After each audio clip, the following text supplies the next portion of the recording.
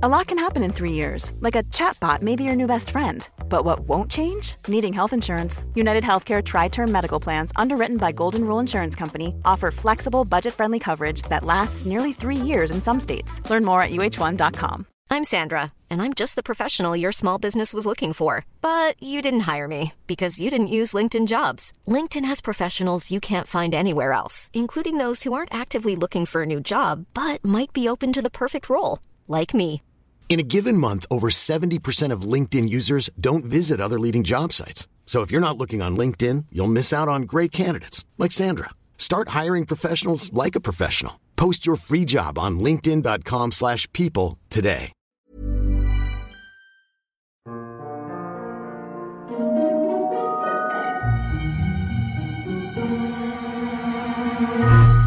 Hello everyone, and welcome to the History of Byzantium. Episode 31, Getting the Band Back Together. So we come to the end of the journey. When the History of Rome podcast ended, I really didn't want it to. It had given me such a better understanding of the ancient world that it had changed my life. It changed my attitude to reading about Roman history, to travel, and to podcasting. When I decided to continue the story, I knew that I could only commit to take it on so far before reassessing. And the obvious place to stop was the end of Justinian's reign in 565. Not only because it was almost a century after the fall of the Western Empire, but because it was the last time that the Roman Empire was a superpower. One of my favourite history books is Colin McEvidy's Atlas of Medieval History. I cannot recommend it or its companion atlases more highly. They are the closest thing to the history of Rome that I'd found before podcasts. They present the sweep of world history on one unchanging map of Europe. Just through the shading of the map, the story of the Roman Empire was brought to life as this tiny dot of a city-state gobbled up its neighbours, expanded out of Italy, conquered the Mediterranean world, and then began to shrink. As the unity of Roman shading disappeared in the West, the inevitable decline and fall of the Romans was communicated very clearly. The Eastern Roman Empire, covering merely Turkey, the Levant, and Egypt, didn't seem very impressive to me. But then came 565 on the map, and the amazing sight of the Romans fighting back to reconquer their land and reshade the map as Roman. And who was the emperor who did this amazing thing? Why, Justinian, of course. Between first reading the Atlas and the history of Rome, I'd begun to understand that Justinian's conquests were not all that they might appear. But I had no idea until I began the podcast quite what a fascinating story they represented. Today, that story comes to an end. But we have more ground to cover before we get there. Last time, we left Justinian triumphant as Italy was finally annexed. Khusro asked for permanent peace, and Byzantine troops took control of southern Spain. As you know, this happy-sounding situation was far from it. Misery follows war, as does famine and economic depression. The Byzantine Empire had recovered enough of its strength to provide Justinian with the resources he needed to finally make his reconquest stick. But the empire had little else to give. Throughout our story, I've hinted at the discontent many people felt with Justinian's rule. His oppressive laws and tax policy, his unpopular wars, his bullying attitude toward religion. So much muck was hurled at the emperor behind his back that Procopius calls him a demon, sent to destroy the Roman world in his secret history. Those who had seen the plague as a sign of divine displeasure would often point to the emperor as the obvious culprit. A series of natural disasters in the 550s would further cement this point of view. The first arrived in 551, when a catastrophic earthquake struck near Beirut in modern Lebanon. The city of Beirut and its famous law school were destroyed, and the quake caused a tsunami, which then washed miles inland, adding to the destruction and dislocation of many coastal settlements. A contemporary estimate was that 30,000 people died in Beirut alone. Of course, there were imperial relief efforts, but there was little that could be done. Such was the devastation. In 558, another earthquake rocked Constantinople. While not comparable to the one which hit Beirut, it did cause extensive damage and death for many miles around. A few months later, its after effects became apparent when the dome of the Hagia Sophia collapsed. The repairs would have to wait, though, because as the citizens of the capital were recovering from their seismic shake-up, the plague returned to their streets. The death toll was less catastrophic than its previous visitation, but only by comparison. Again, the streets filled with the dead, and there was mass mourning. Those watching in horror noted that the young were disproportionately affected. We know why now. Yersinia was working its way slowly around Europe, waiting for the next generation to grow up without the acquired immunity to fight back. Once the outbreak settled down, Justinian had to accept that he had done his last bit of conquering. Any recovery in population in the last 17 years had been wiped out, and along with it, the tax revenues. Peter Barsimes had to be called on to become Praetorian prefect again and return to gouging the rich to make up any shortfalls. There would be no reinforcements to send to Spain from now on, and it also took 5 years to repair the dome of the Hagia Sophia, when during the boom of the 530s, it had taken only 6 to build the whole thing. The earthquake also damaged the long walls in Thrace, which would soon lead to trouble. The Danube frontier had been quiet for most of the decade, but with news of the plague's return, the Bulgars got ready for another raid. They crossed in the spring of 559, along with some Slavs and a group of Kutriga Bulgars. With the army of Illyricum no longer distracted by the Italian campaign, the majority of the invaders were driven back once they reached Thrace. However, around 7,000 Kutrigas headed for Constantinople to raid the suburbs. When they defeated a detachment of imperial troops, Justinian became concerned. Although the Theodosian walls were unlikely to be breached, there were technically no troops available to man them beyond the palace regiments. It was also a humiliation for a man bragging about his control of everything from the Atlantic to Mesopotamia to have his own capital threatened by a barbarian horde. Panic began to spread in Constantinople as refugees from the Thracian plain came pouring through the gates. The emperor had to do something, and in a story which sounds like it was made for TV, Justinian called for Belisarius.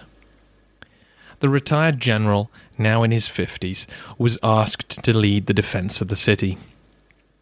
He gathered a small army of volunteers, veterans and guardsmen, and devised one of his old strategies to deal with the threat.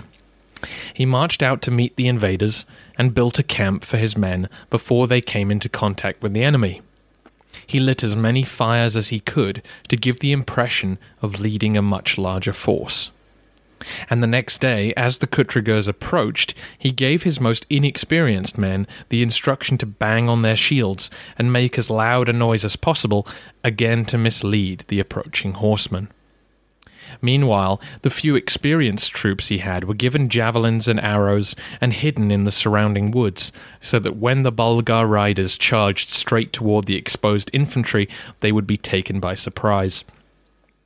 Sure enough, the Kutrigas approached Belisarius' position and were assaulted on both sides, while a very loud infantry force marched toward them. Spooked and losing men, the Kutrigas turned and left. Instead of hailing Belisarius as victor, though, Justinian made one of his rare trips out of the city to take command of the situation. He sent envoys to pay off the Kutrigas in order to get them to release their captives and leave the Balkans. The emperor also sent word and money to the Utiga Bulgars, again encouraging them to attack their neighbours, and the conflict which followed would end up enfeebling both tribes. Perhaps paying them off was a wise move under the circumstances, but as he returned to the capital, Justinian rewarded himself with a triumphal procession, leaving some to wonder if the old jealousy of Belisarius had been his real motivation in leaving the city. Some would argue, though, that Justinian deserved his triumph.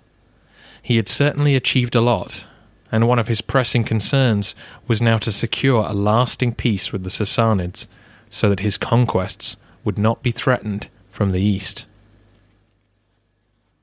The process of negotiation took many years, with ambassadors travelling hundreds of miles back and forth to discuss every last detail.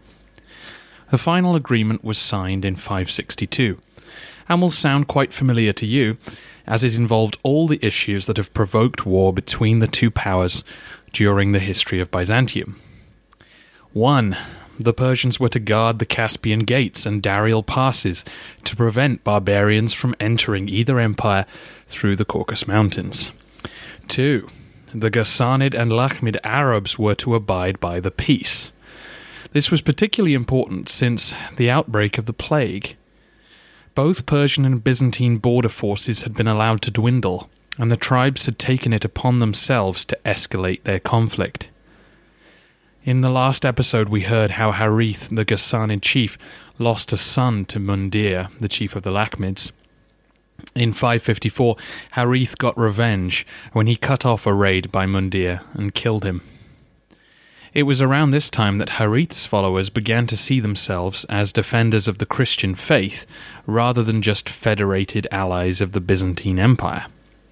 The idea began to spread amongst the Ghassanids that those killed defending the Christian Empire were martyrs, to be accorded special status. 3. Trade was to only take place at the established custom posts, like Nisbis. 4. Dara was now accepted by the Persians as a legitimate Byzantine stronghold, but neither side was to build any new fortifications. 5. The Persians would leave Lazica and accept the country as a Byzantine protectorate. 6. Persian Christians would not be persecuted, but would also not convert any more Persians. There were several other clauses to deal with damage caused on the borders or barbarian merchants who tried to carry out black market trading and so on, and the final clause invoked the one true God, whoever he might be, to bless those who kept the peace and curse those who broke it. The signing of the treaty gives us a nice glimpse into the diplomatic realities of the ancient world. The agreement was written in Persian and Greek, side by side, and then translated into the other's language, and compared to make sure everything was stated equally. If the emphasis of a word was wrong, then it had to be haggled over. You won't try to keep out barbarian merchants, you will strive to. Every little detail was examined to stop the other side from getting one over on you. For example, the treaty was for 50 years, and explicitly excluded leap years. Don't try any of your weird astrological tricks on me. Justinian and Khusro both had to send letters saying they approved of the treaty before the final copies were sealed with wax. To maintain a 50-year peace, the Byzantines were to send yet more cash. This would amount to 30,000 gold pieces a year, the first 7 years up front, and then the final 3 years' worth to be paid in the 8th year. Justinian was happy to secure peace on these terms, but the details were very unpopular in Constantinople. Although the Romans had long made payments to tribes beyond the frontiers, many felt that paying the Persians amounted to tribute, and a recognition of Persian superiority.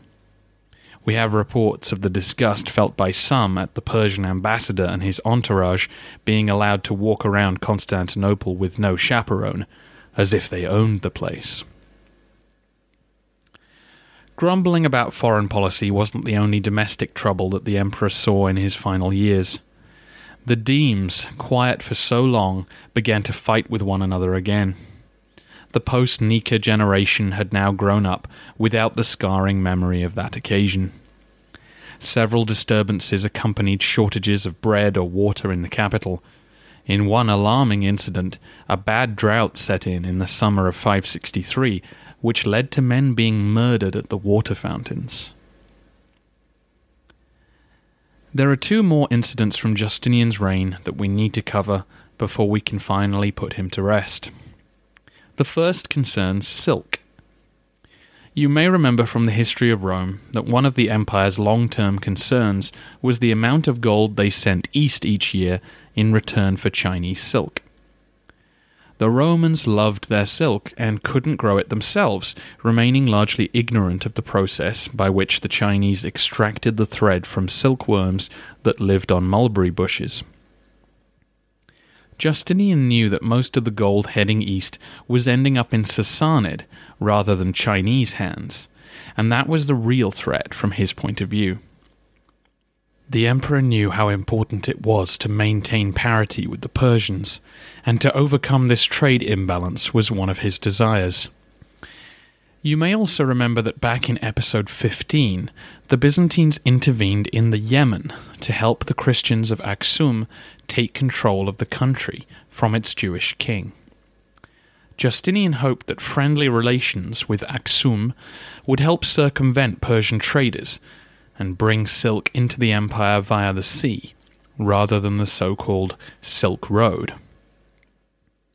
This tactic didn't work, though, as the Persians had representatives at the various Indian ports where such deals would have to be made.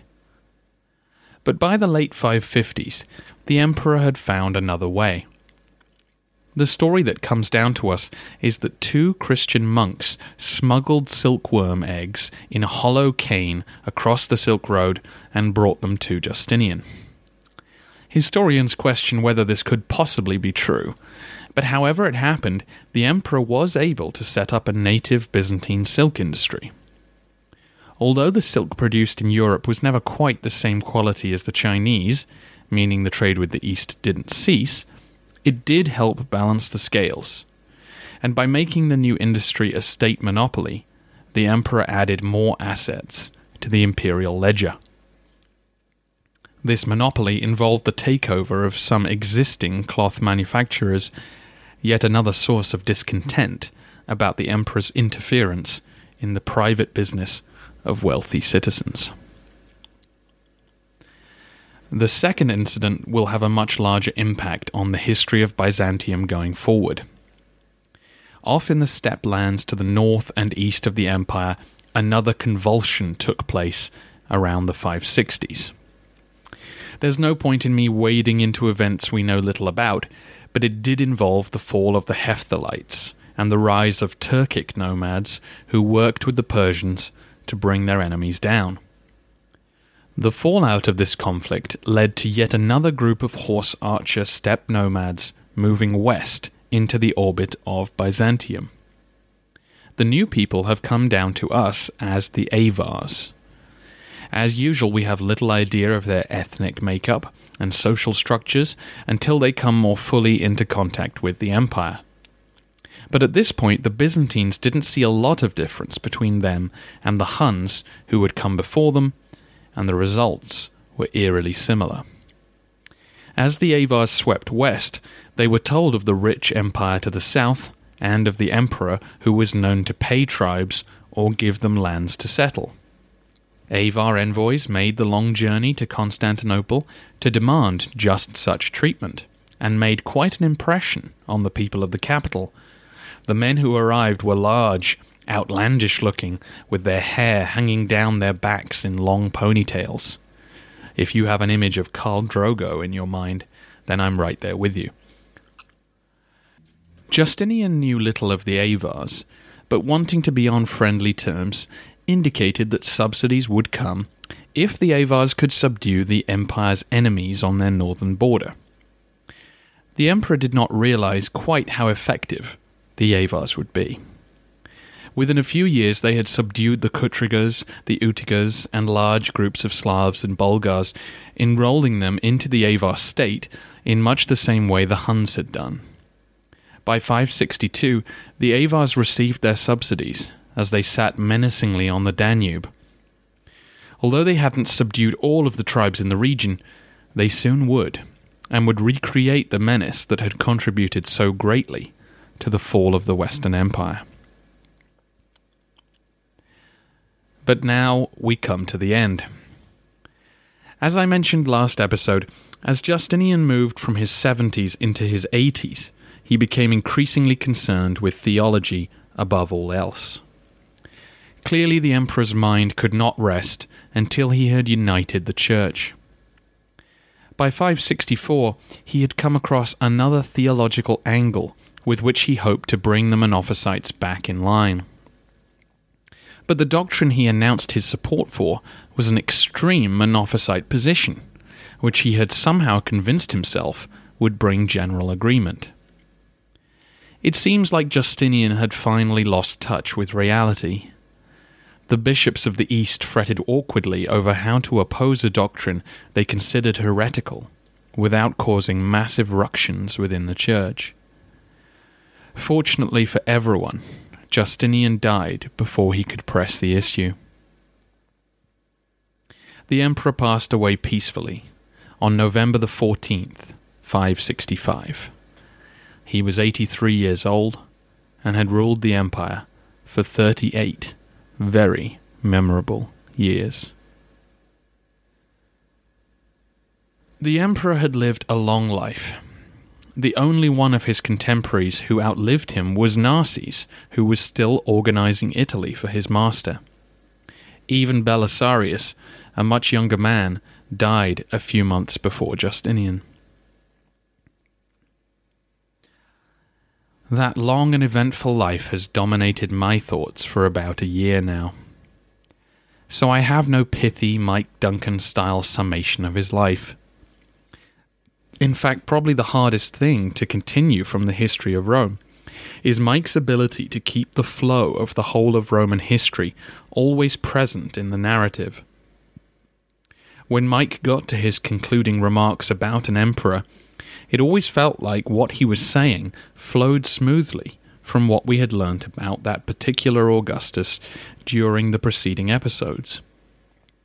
I can't match that skill, and need more time to work through what Justinian's reign means and how to properly assess it. So I will be back next week to offer a post-mortem on the reign of Justinian, and I will do my best to keep it succinct and not reiterate things that you've spent the last year listening to. The really good news is that although Justinian's journey is over, ours is not. The fundraising sale has been so encouraging that I will be continuing on with the history of Byzantium with no pause. Once more, I want to say a big thank you to everyone who bought the episode. Each of you has helped convince me that this can be part of my daily routine and hopefully continue all the way to 1453. There will have to be other fundraisers as we go, and I promise when that day comes to have the podcast available in iTunes and compatible with iPhones and iPads and all of those problems which some of you have had to put up with. And if you haven't bought the episode yet, please still consider doing so, as it pushes back the day when I need to ask for your support again. Having said that, can I ask you for one more favor? If you use iTunes, please can you give the show a review? It's the best way to help the podcast find new listeners who can contribute their support and keep this thing going. Thank you in advance. As usual, you can get hold of me at thehistoryofbyzantium.com or on the Facebook page.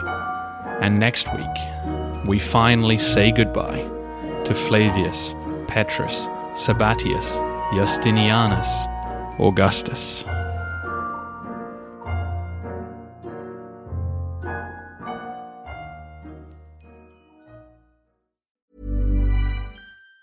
Even on a budget, quality is non-negotiable. That's why Quince is the place to score high-end essentials at 50 to 80% less than similar brands. Get your hands on buttery soft cashmere sweaters from just $60, Italian leather jackets, and so much more.